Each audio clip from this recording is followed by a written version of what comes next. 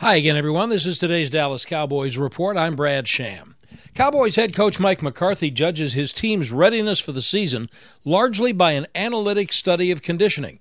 Trying to duplicate last year's fast start is his goal. The transition of coming back to the heat, that's going to – I don't like – I prefer not to practice on turf, but I'm glad we're inside today and tomorrow. I think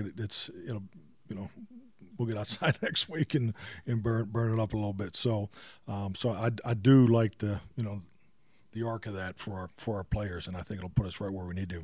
Let's be honest, we open up indoors, the first two games as opposed to going to Tampa last year. So I really like where we are. The Cowboys have another open to the public practice at the Star at 6 this evening in Frisco. That's today's Cowboys Report. I'm Brad Sham.